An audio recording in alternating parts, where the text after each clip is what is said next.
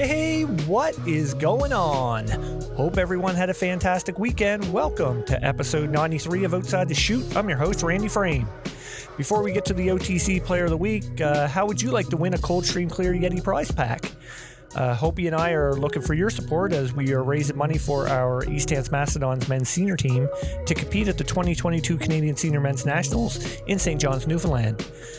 Tickets are $5 each or a book of 5 for $20. The prize consists of 4 cooler insulators, 4 large cooler mugs, a Yeti 45 hard cooler, 24 Coldstream watermelon lemonades, 24 Coldstream blueberry lemonades, and 2 East Hants Mastodons hats. If you want to see a pic of it all, I posted it on all of our social media outlets. Again, the tickets are $5 for 1 or $20 for 5, and payments can be e-transferred to outsidethechute@gmail.com, and we will ship the prize anywhere. The draw date is June 1st, and myself, Hopi, and the entire Mastodons organization appreciate any support. On to the OTC Player of the Week, and this week we're heading to Oklahoma as University of Kansas commit Ainsley Winduff takes home the weekly honors. Ainsley went 6 for 8 with 2 doubles, a triple, and 7 RBIs last weekend at the Show Me State Invitational in Missouri. Awesome job, Ainsley. Best of luck the rest of the season, and all the best at Kansas. On to this week's guest, and we sat down and chatted with Texas State Bobcats alum, Texas native Randi Hennigan. Randi had an amazing 4 years at Texas State. She is the career leader in wins, strikeouts, appearances, and innings pitched.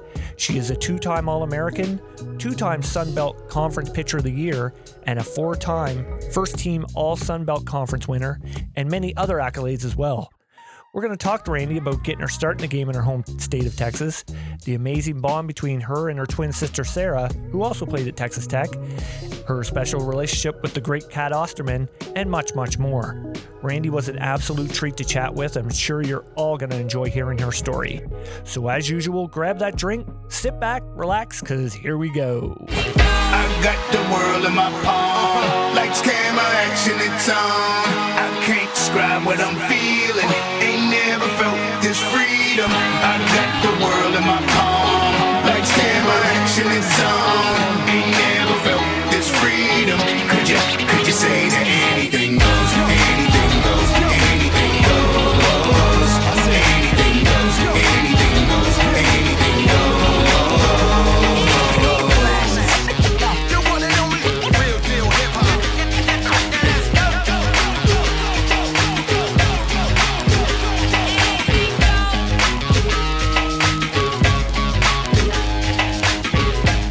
Here we go. Randi, thanks so much for coming on the podcast. Absolutely. Thanks for having me. How's things going down the great state of Texas today? Hey, it's going pretty good. It's nice and hot and sun shining, so I cannot complain. Oh, lucky you. What's the temperature down there today? It is 85 today. Oh, wow. I'm so jealous up here in Canada. How cold is it up there? What is it? Let me look here. Let me just check It is a whopping 43, feels like 37. Oh my goodness. And raining. I'll stay down. Oh, even worse. Yeah. No, I'll stay down here in the south. Yeah. Oh man, I'm so jealous right now. I can't wait for summer to arrive. First off, I gotta give my congrats on the growing family. Thank you. We are so excited. No doubt. When's the due date? He is due August 19th. August 19th. So excellent. I get to carry him all the way through June and July, the hottest part of the year. Yeah. So I know. That'll be tough, but yeah, well worth it. Absolutely. Yeah, we're looking forward to it. Yeah, you and your husband must be getting pretty excited. Yes. And he's off playing ball, so he'll be able to come home whenever I go into delivery, but he will be away until then. So that's been an adjustment, but like I said, we're super excited and looking forward to it. No doubt. Now, your husband, Jonathan, he plays pro ball in the Phillies organization. Is that right? He is. He's in AAA with the Phillies. So he's up in Pennsylvania right now playing. Oh, nice. How's their season going? They're off to a little rocky start. He's done pretty well his last couple of outings, but like you said, it's snowing and cold up there right now. So. Yeah. Oh, that'd be tough. He's a pitcher, correct? Yes, he's a left-handed reliever. Yes, that'd be. It's not. See, it's one thing to play in the cold weather, but to be a pitcher, it's a different element because you got to get yourself warm, and it's always a tough job. Oh, I couldn't do it, because I'm so used to playing in the middle of the summer now. That's right. So he said the other day he was throwing and snowflakes are flying in his face. He couldn't feel his fingers or his toes. And I'm like, that sounds rough. Oh man, that'd be terrible. That'd be terrible. Randy, we have a little thing that we like to start the podcast with. I call it quick pitches. I'm gonna throw out some random questions to you, and you answer them as best you can. All right. First one.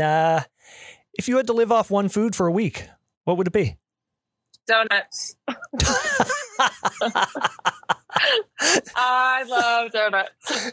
It's not just a pregnant thing either. I've loved them. Okay. Any specific one or?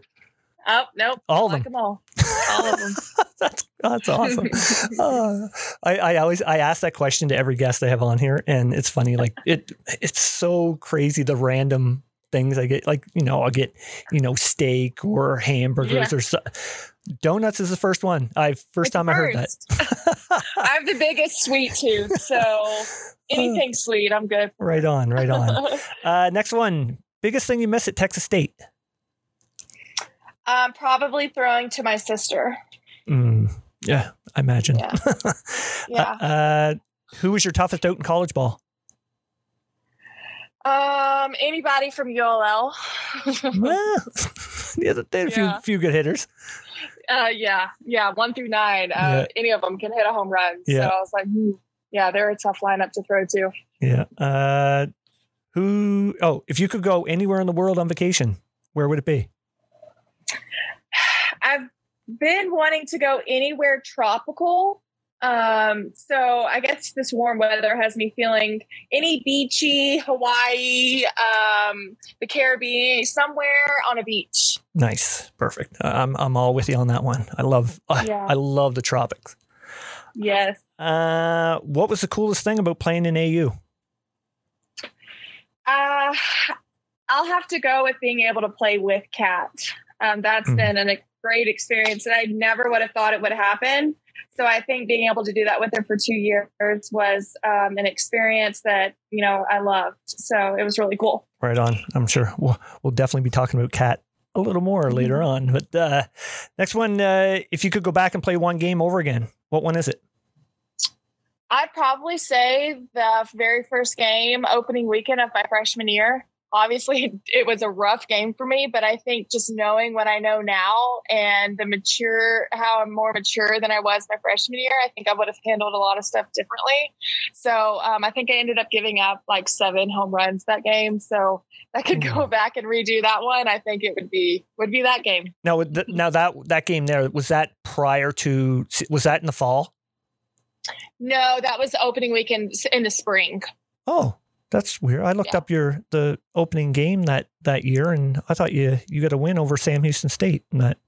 Okay, maybe it was against Pitt, so maybe it wasn't the first. Oh, okay, yeah. I think it was that opening weekend. You're right. Okay. We're going to talk about that first game there later on. Okay. 2 more here. 2 more. What's the best thing about living in Texas? I would say the Southern hospitality and sweet tea. Nice. I once had the opportunity to go to Texas, but I didn't make it. I was supposed to play in a ball tournament down there in San Antonio. This would have been 2009, but a family matter come up and I wasn't able to go down and play. And I'm still kicking myself that I still want to get to Texas because, I've had a few of my friends that have made it down there and they say it's fantastic. Yes, you need to make a trip. Yeah, I hear the steakhouses are the place to go. Oh yes, yes, any of them. They're all good. Right on. Last one. Who's the more competitive one? You or your husband? Definitely me. Of course. It's funny Even when he's playing, I'm always like, you got to do better. You got to throw strikes. You got to do this. He's like, okay, I'm the one pitching. You're not playing anymore. You're retired. But I guess more since I am retired, it makes me, even more competitive for him. Yeah. I think it's just a mentality of like, I'm a pitcher myself as well. And I think, we're competitive as all get out, aren't we? Like, absolutely. With anything, card games, yes, sport. I mean, anything. I always want to win. Yeah, absolutely. And that's why I had to ask that question, because I know you're both pitchers. So I was like, oh, that mentality right there, both of them combined, yes. that'd be a good dynamic right there. Absolutely. Yeah. So anyway, let's get on to your career. I asked this with all my guests. Tell us when and where you got your start in the game. Oh, back in the day. Like a long time. Gosh, it's been a while. But of course, when I was in 10U starting out, that was a rough year for me. It's when I first started pitching, and they handed me the ball, and I tell this story all the time, but I don't think I made it out of one single inning. I never got 3 outs my whole first year of 10U pitching. So looking back at it now, I'm like, I've definitely come a long way, and I'm glad I stuck with it. But that first year was brutal. It was tough. I'm glad, and I'm kind of surprised that I stuck with it after that first year. But, college was great. And even my high school career I played with a great group of girls. And so I think that's kind of where it started for me back in high school, just because I was surrounded by athletes and competitors. And so I kind of grew up. And then when I got to school at Texas State, it kind of prepared me for that opportunity. Right on. So did you have a love for the game right off the get-go, or, did that come over time? That definitely came over time. My sister and I were super shy when we were young. And so my mom kind of just threw us into it just to get us out of our shell and to meet new people. And we were terrified of the umpires. We did not like men. And so we were like both latched onto my mom's legs, and she would have to go out on the field with us. But of course, it started at a young age of us playing. And then I think we got pretty serious about it probably in 12U, where we were starting playing competitively and tournament ball and doing all of that. And of course the lessons and stuff. And then from there, I think it's kind of when it took off for us. Right. So is that how Sara became a catcher? Was you learning your craft, like trying to learn to pitch? Funny story. So both of us actually started in pitching. So my mom signed us up for our very first pitching lesson. And my mom said, if we're going to do this, you guys, you're going to practice when you get home. You're not just practicing at your lesson. You're going to come home and practice. And so we were all for it. And we went to our first pitching lesson, and Sara hated it. She did not like it at all. She did not want to get in the yard and practice pitching. So my mom said, well, that's fine. You don't have to be a pitcher, but because you're out here, you're going to get down there and you're going to catch your sister. And then they just stuck. The rest is history. So that's awesome. That's a great story. Yeah. I figured it had to be something around like it's, you catch for so many years together, and it's just inevitable that would happen. Right. Absolutely. We're both out there together. So mom's like, well, let's just make it work and make it easier on me. So you get down there and you catch your sister for a while. Yeah. And so I bet she probably took her licks and bruises growing up from you. Oh, absolutely. Yes. And if I would make a bad throw or not hit my spot, she would get up and chunk the ball as hard as she could at me back. And so we definitely have our fights out there in the circle, but I wouldn't trade it for anything. Oh, absolutely not. Absolutely not. Who were some of the people on your way up, that would have played a big role in your development? Of course, my parents. My mom was more the competitor, and so she pushed us and was super hard on us. And my dad was kind of the one that, we ran to if we were upset or mom yelled at us too much. And he was the one to kind of pick us up and tell us that, we still did good, even though we went 0 for 4 and I gave up 4 home runs. He was there to pick us up. And so it was a good balance for us. And then growing up, I had a girl I looked up to who actually played at my high school, and she was a pitcher, and I was probably in 5th or 6th grade when she was in high school. And then she ended up going to Texas State. Her name's Chandler Hall. And I looked up to her as just far as pitching goes. And so she was a big mentor in my life. And I went to Texas State to watch her play and ended up falling in love with the campus and told my mom I wanted to be out there one day. And I was super young at that age. And so never would have thought that would have been where I ended up. But, I always enjoyed watching Chandler pitch. And so she's got a big part of why I went to Texas State and why I wanted to be a pitcher and that kind of stuff. And so that was really cool to be able to kind of make the full circle there, and ended up playing at Texas State. Right on. That's a great segue into the next question. So when did the thought of, I could go to college and get my education through softball come into play for you? We were actually back when we were in middle school, you could still get recruited while you were that young. And so I actually played for a tournament team that Chandler's dad had coached. And we picked up with them for a summer. And that is the most softball that I have ever learned as far as the middle game goes. And then I think I was probably in 7th grade and my parents had asked, is this something that we want to pursue post high school and, maybe get a scholarship. And so I think that's when it clicked that, maybe we can be really good at this. And then so when we were in middle school, that's when the recruiting started for us. And, of course, you go to these camps and clinics and get stuff in the mail. And so that was really cool. Of course, we were like 12 or 13 and, didn't really know what to think or where we wanted to go. But we did sit down and decide, Sara and I both, that we wanted to go together. So if there was a school that was just interested in one of us, but not the other, that we were not interested in going. And so we did have to turn a couple of schools down because one was interested in one and the other one, they weren't so much interested in. And so, but, we were always a package deal from the very beginning. And so then I think it was our freshman year when we actually got to go on a visit at Texas State. And so that was really cool. And we really enjoyed getting to go out there and do that. But like I said, it was at a super young age. And so that was really tough trying to navigate through. So I'm glad that they have changed that role and you have to be, a little bit older to go through that. Yeah, I mean, like back then, like committing at such a young age. I mean, that sounds silly to me. I mean, because really, what do you know? When you're that young. Like, I mean, absolutely. I feel like they're influencing you, to commit back then. Yeah. Yes. Yeah. Yes. So. Actually, I have a question.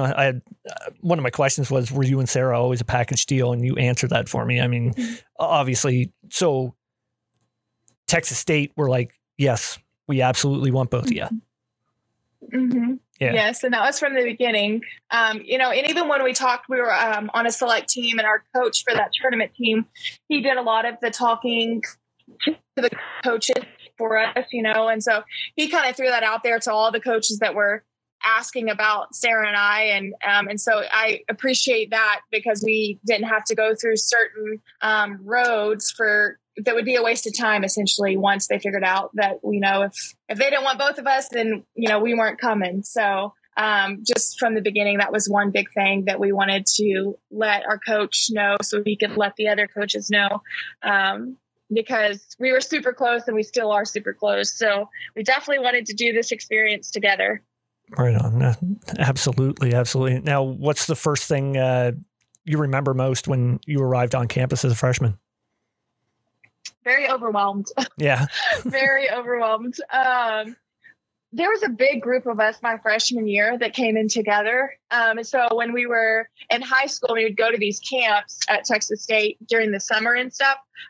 We would already know the girls that were committed that would be going to Texas State with us. And so I think that that's incredible. And I think they still do that today. So you're able to get to know these girls and text them and keep up with them on social media before you arrive. So it's almost like you know them before you actually really do know them. And that's going to help a lot. I think that was a big, absolutely. Yeah. So I think that was a big help. Whenever we do arrive and mom and dad leave, it's like you've got a big group of girls, teammates that you get to hang out with to kind of make that transition a little bit better. Not that it's easy, but I think once you have, I had Sara, of course, and so that made it 10 times better. But you have your teammates that that are in the same shoes you are, trying to figure it out. And so I think that's a big help. But it is overwhelming, at first, just being away from home and doing stuff on your own. But I think Coach Woodard and Cat and Kelly Crutchman at the time, I think they do a good job at making sure that you're okay And if you need something that, you can always ask and go to them. But it's tough. It's tough, especially when you're 18 and 19 and being, we were only 3 hours from home, but still it's not, just a 10-minute drive. It's a little bit of a road trip. So, but it was good. It was good. It was good for us, a big growing moment. Yeah. What was campus life like?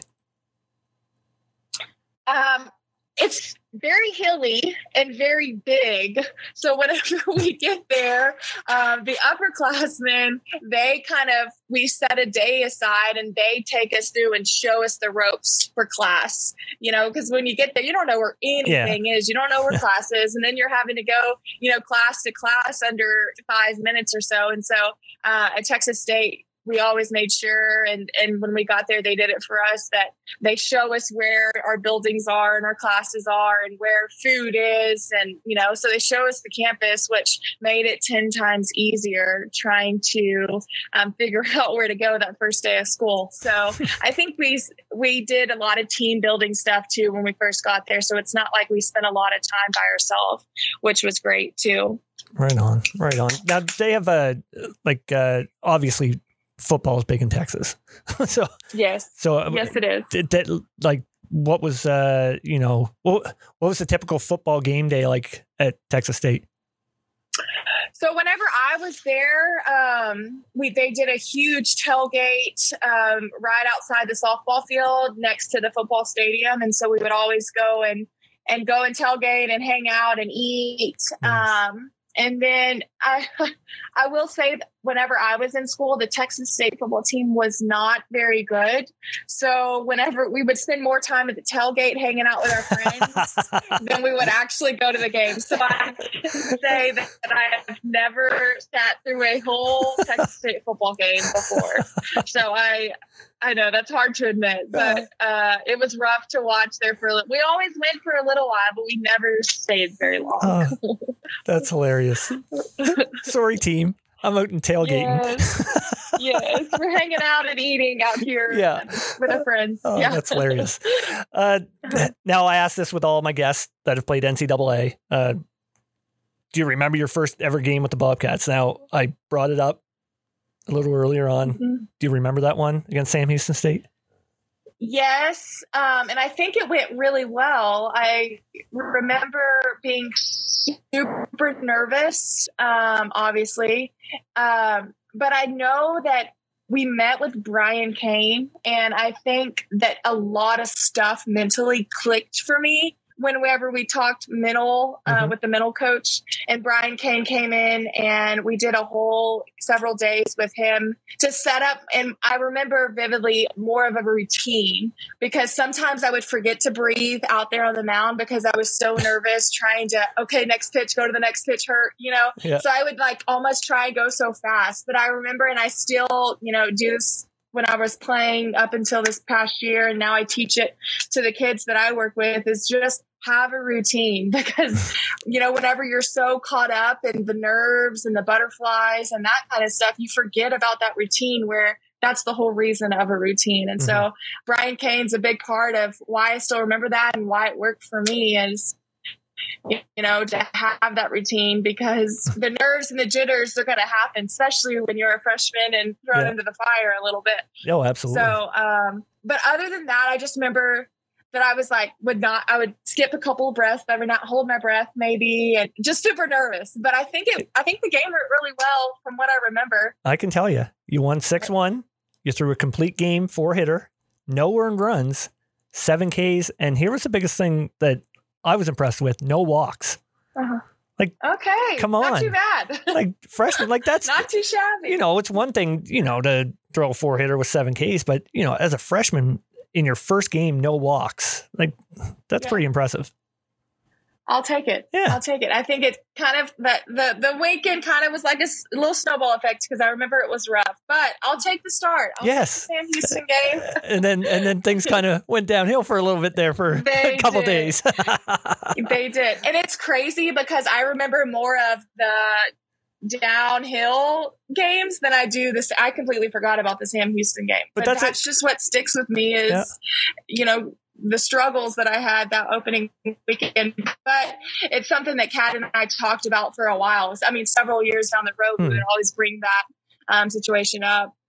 So yeah. Yeah, it's the games that you get blown out. Those are the learning lesson ones, right? Absolutely. Yeah. Yes. Yeah. Yes. Now, speaking of Cat, like what you arrived there, what was it like having Cat Osterman on the coach staff? As a pitcher, that had to be amazing. Yeah, it was literally a dream come true. Whenever I was, I think I was 8, maybe 8 or 9. I remember we went and watched the Olympic team there for, and they played near Houston. And so we went down there and watched. And I remember I got to meet her for the first time, and I was just, big eyes, got to take a picture with her, got her autograph. And, here we are 10 or so years later down the road, I'm getting to play for her. And so I remember, when I committed to Texas State and I signed with them, Kat was not a coach there. Right. So she had joined the staff that summer right before I had come in. So I didn't choose Texas State to play for Kat. She was not there in the picture yet when I was getting recruited. But I remember that summer right before going down to San Marcos, I saw the news on social media. And then maybe a couple of days later, she had texted me, and I remember waking up to her message in my phone, and I was like, "Oh my goodness, I just received a text from Cat Osterman. How cool is that?" Yeah. But looking back, and I say this time and time again, is I did not see. I remember sitting in the weight room my freshman year, telling myself, I cannot do this for 4 years. There is no way I'm going to make it.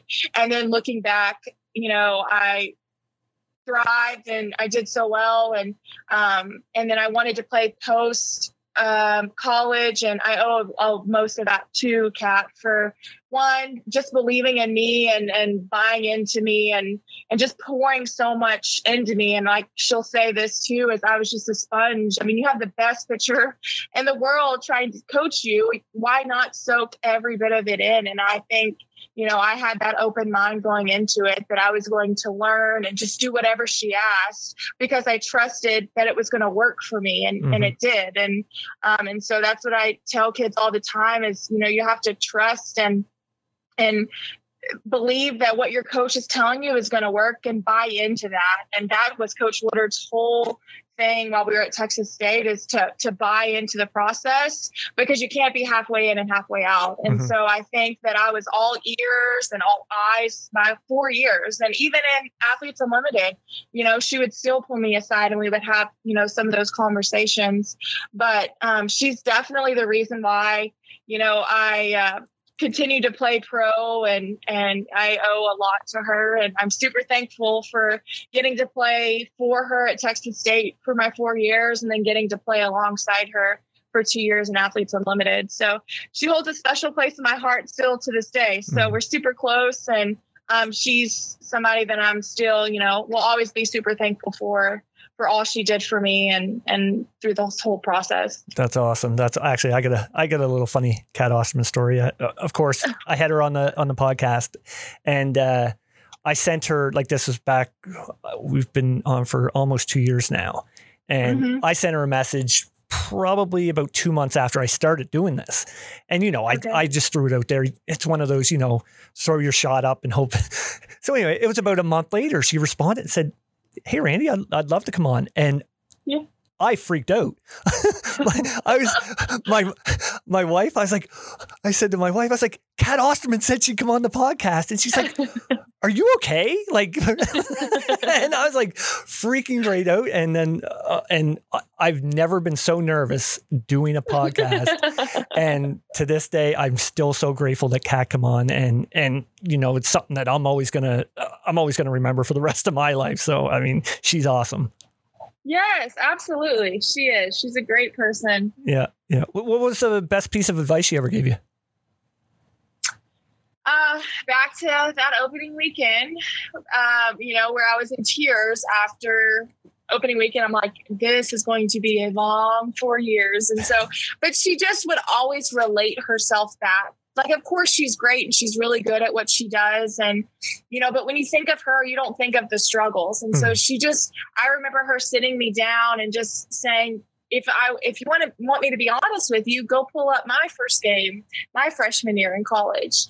I struggle too. And so it's able, and once she says that, you're able just to relate even more. Like, even the best pitcher in the world, she still went through what I'm going through right now. Like, I'm going to be okay.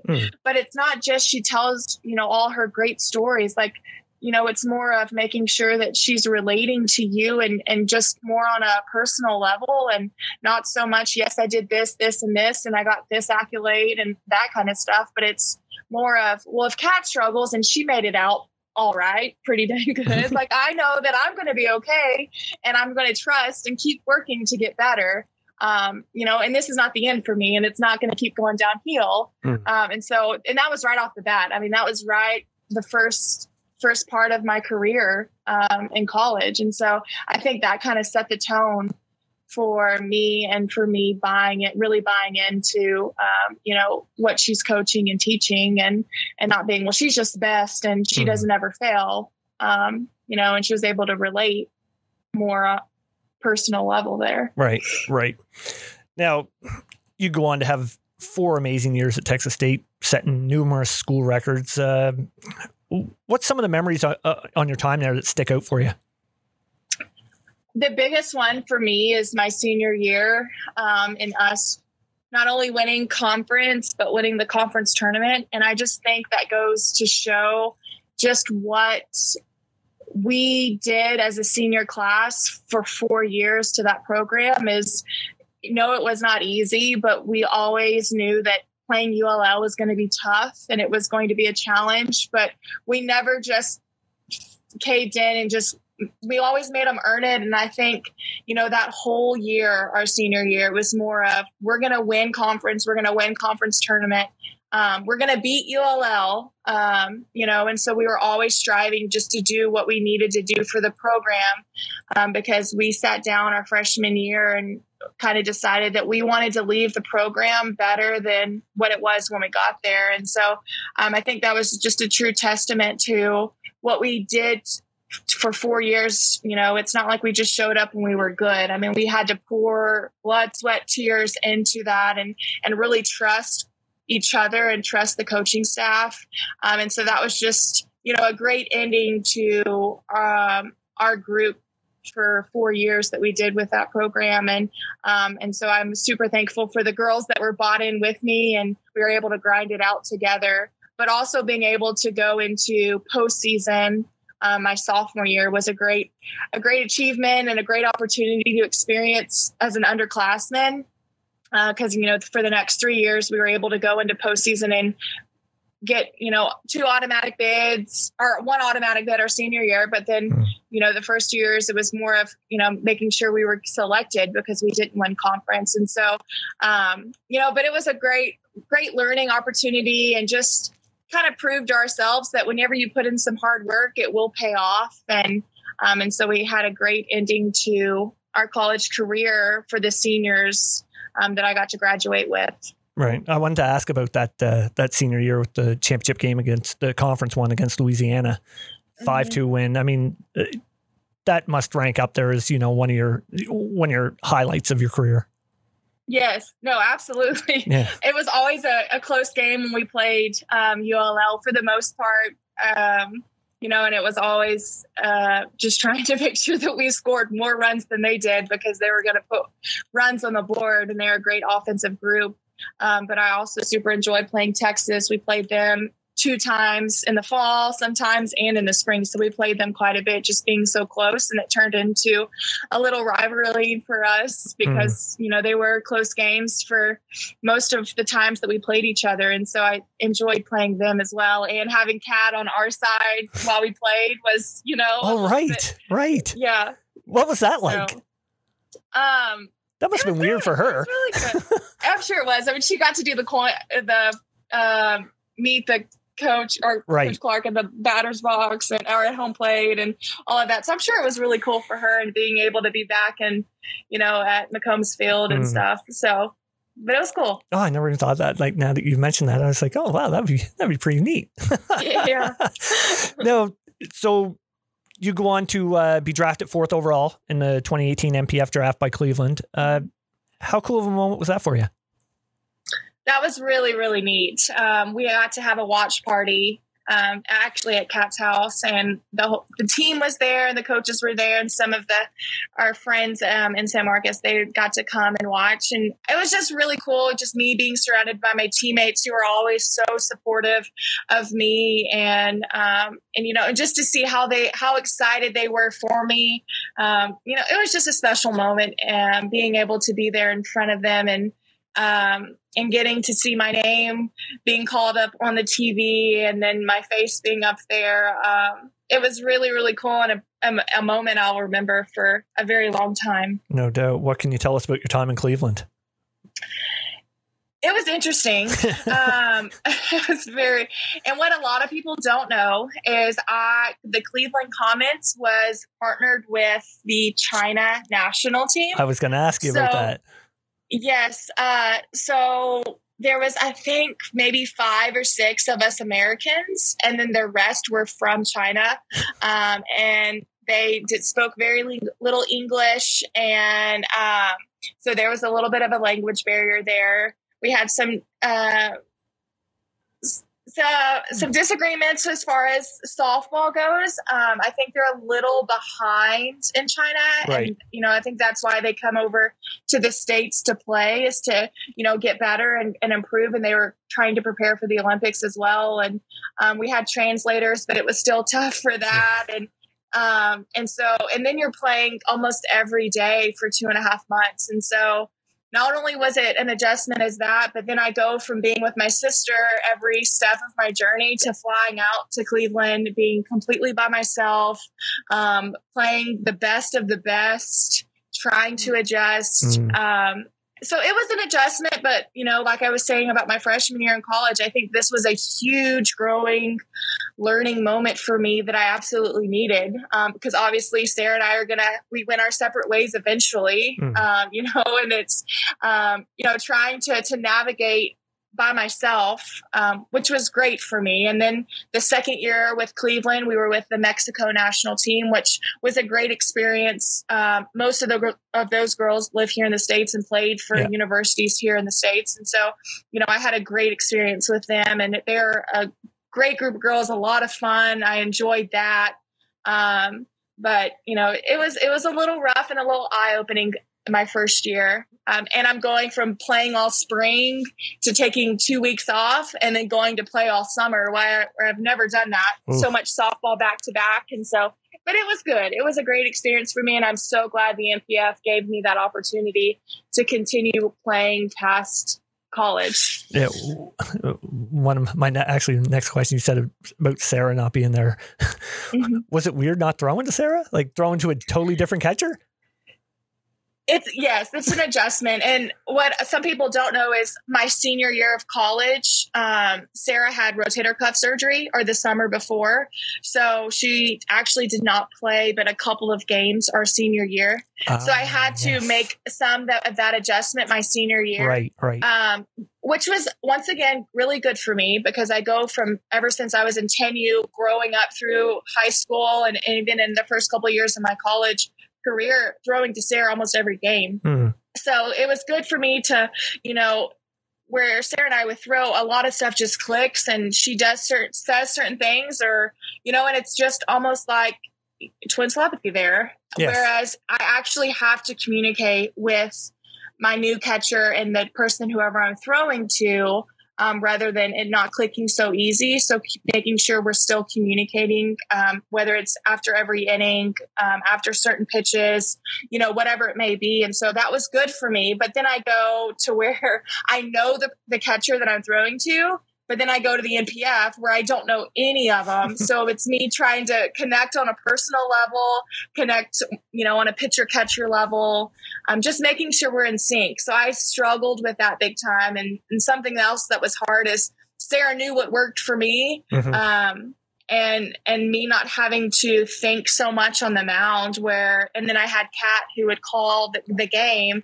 Then I get into the NPF and I'm having to call my own game. And so that was another struggle that I struggled with pretty much my whole pro career. I got better at it this past year at Athletes Unlimited, but it was just hard for me to think what I wanted to throw, and I needed to pay attention, to what the hitter did the previous at bat. Whereas, in college, Kat had all that stuff written down. And so she knew what she thought was going to get the hitter out, where I would have to take more mental notes. And I remember actually sitting down in the dugout, jotting down my own notes in like a journal, because I needed to remember that stuff. But it's just me growing and figuring that stuff out by myself. Yeah, absolutely. Like, it's funny that you said that. It still blows me away. Like, you're saying Cat Osterman's calling my game for my whole college. Like, that's I guess I'll trust her. Get to say that. I guess I'll trust her. That's awesome. Absolutely. Yeah. Not a lot of people get to say that. So no. Your first year in Cleveland, was your catcher American or Chinese? She was American. Oh, okay. So we had, I think there had to be like 6 of the players on the field had to be from the China national team. Mm-hmm. And I think that was just an agreement that China and the Cleveland group decided on. So, but most of the time the pitcher and the catcher were American. Oh, and there was usually one other infielder on the field that was American. But for the most part, it was the China national team out there on the field with you.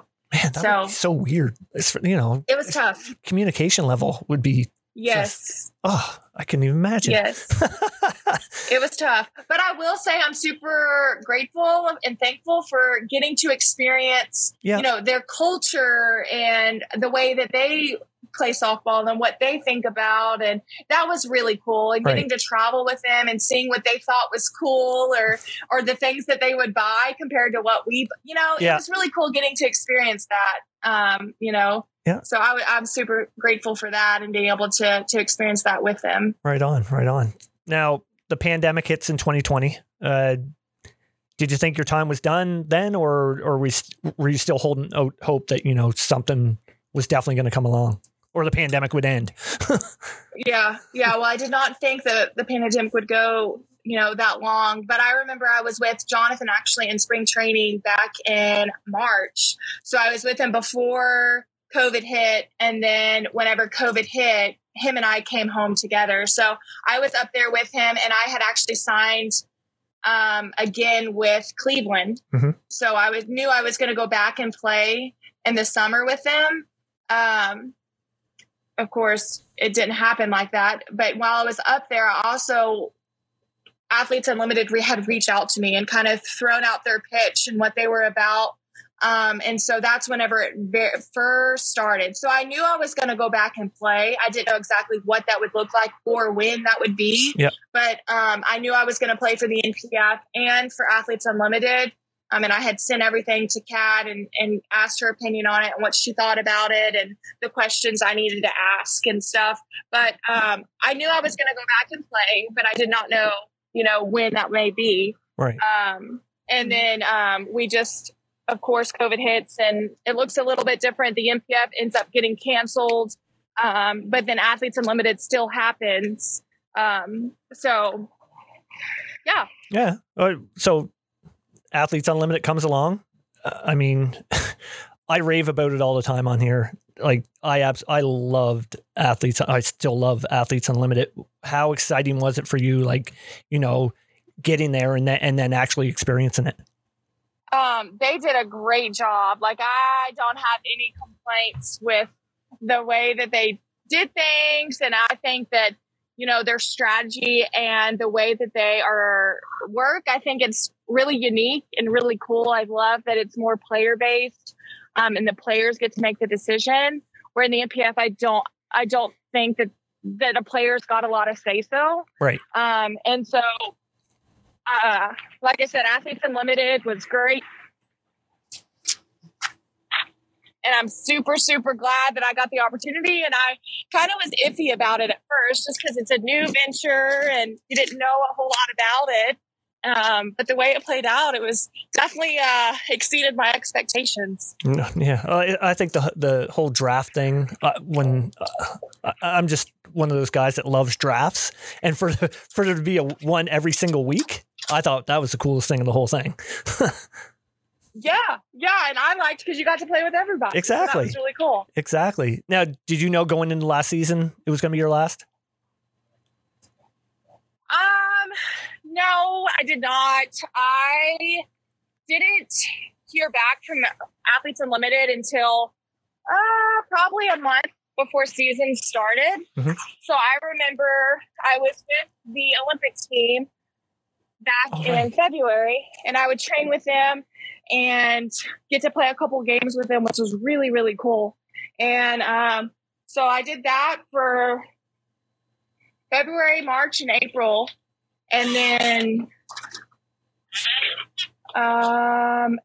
so then June and July hit, and I still hadn't heard back from Athletes Unlimited. So I remember I had a conversation with Cat and saying, I'm so glad that I got to play and train with USA.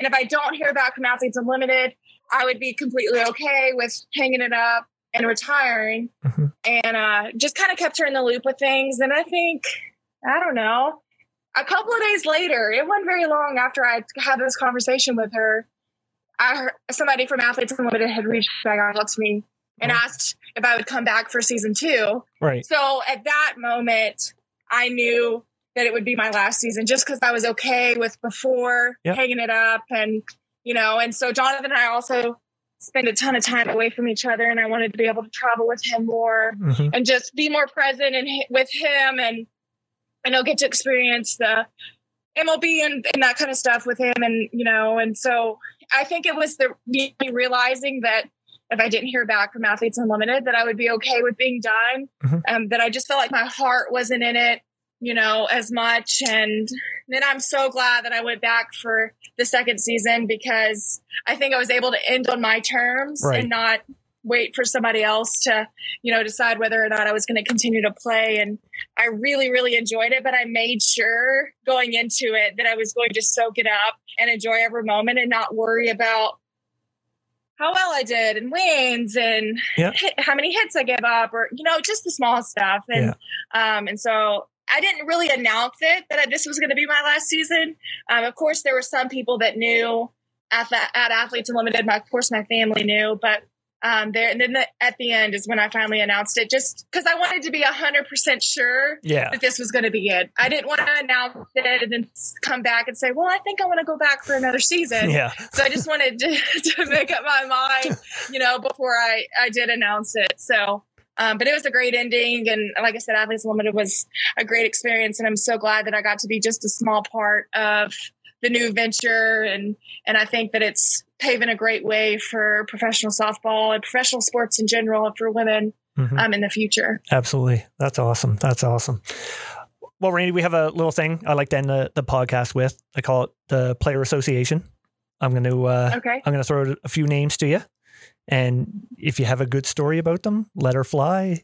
Anything you want to say, it's up to you. So first one on the docket here is Coach Ricky Wardard. Oh, yes.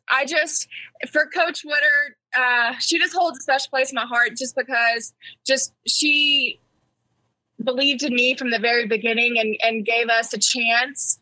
And I think that she's molded me into not only the player, but the person that I am today. The decisions that I make, I learned, and she has a big part as to why, I roll the way I do now as in my adulthood, I guess you could say. But her program is not just about winning championships. Her program is more about making sure that we are prepared and we are going to be good moms and good wives and good young ladies when we get out of the softball world. And so I think that she just puts way more to life than just being good softball players. And I'm super thankful for that. And I love her a lot, and I still keep her in the loop, and I hear from her often. And so she's been a big role model, not only in my softball career, but also my everyday regular life.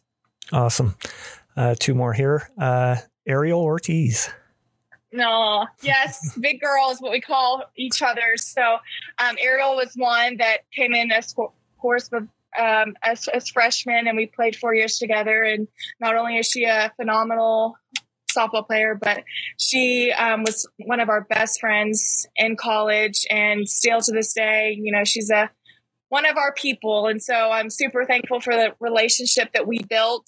And fun fact is there was 7 of us who started at Texas State as freshmen in our class. And it was only me, Sara, and Ariel who lasted the full 4 years together. And wow. So we grinded it out together, and we definitely left our mark on that program. And so she's somebody else that holds a special place in my heart. Awesome. And last but certainly not least, Sara Rupp. Yes, we've had a great career together, and some fights along the way, but I'm super thankful for the person and the sister that she is. You know, as a catcher, you don't get a lot of recognition. It's more about, you know, how well the pitcher's doing. And Sara, a lot of people don't see it, but Sara busted her butt, if not harder than I did. You know, behind the plate. And I was the one that got the recognition for that. And Sara never once complained or was selfish about it. She always, you know, congratulated me and just told me how proud she was of me. But in reality, she's the one that was putting in most of the work behind the plate. So I'm just super proud with the way that she handled a lot of that stuff. And that's just a true testament to the person she is. And super thankful I get to call her my sister. Oh, that's awesome. Great way to end it. Well, Randi, this has been awesome. I got to thank you so much for coming on and, you know, telling your story. Well, thank you again for having me. I've enjoyed it. And like I said, thanks for reaching out and asking me to be a part of it. Absolutely. I'm sure life's going to get pretty busy for you after August. So, you know, all the best to you, Jonathan, and baby boy. I can't wait to see the pics. Yes, thank you again. I really appreciate it. All right, take care, Randi. All right, you too.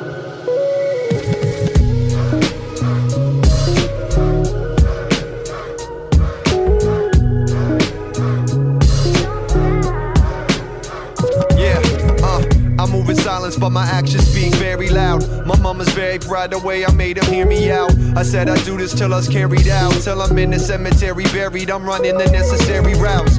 All I wanted was appreciation from the ones that I appreciated. Nothing sophisticated, and all I ever needed was financial security to make sure that this music wouldn't murder me. I grew up on Snoop Dogg and Puka Premier, did music with them both, so I feel like the goal's fulfilled. Invested every dollar saved in music for real, put it all in real estate and stock, and it steadily builds. Now my family is good, so the goals change, roles change. I'm looking at it different now with old age. Time used to move slow, now flies fast. You can always get your money, but can never get your time back. I be stuck in my ways, got me feeling some way. Never change for a thing, yeah, you got it.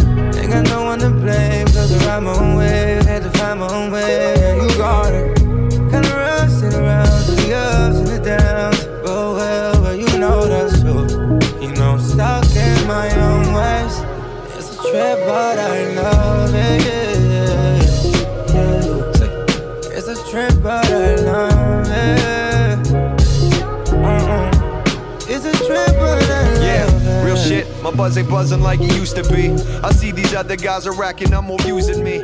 I used to have that attitude like let me prove my piece. Now I'm like it's cool with me. Maybe I'm just too fatigued. There's no debate in my motivation. Are you downsizing? Maybe need more room because of additions to the family, or possibly seeking that dream home you've always wanted? Well, Tim Eisner at Royal LePage Atlantic is the guy for you. With a proven track record and multiple awards, Tim goes above and beyond to find out your needs and exactly what you're looking for. So if you're seeking a new home or trying to sell your current one, contact Tim at 902-499-5717 or check him out on Facebook at Tim Eisner. Again, that's 902-499-5717. Trust me, when all is said and done, we'll be saying Tim Eisner strikes again.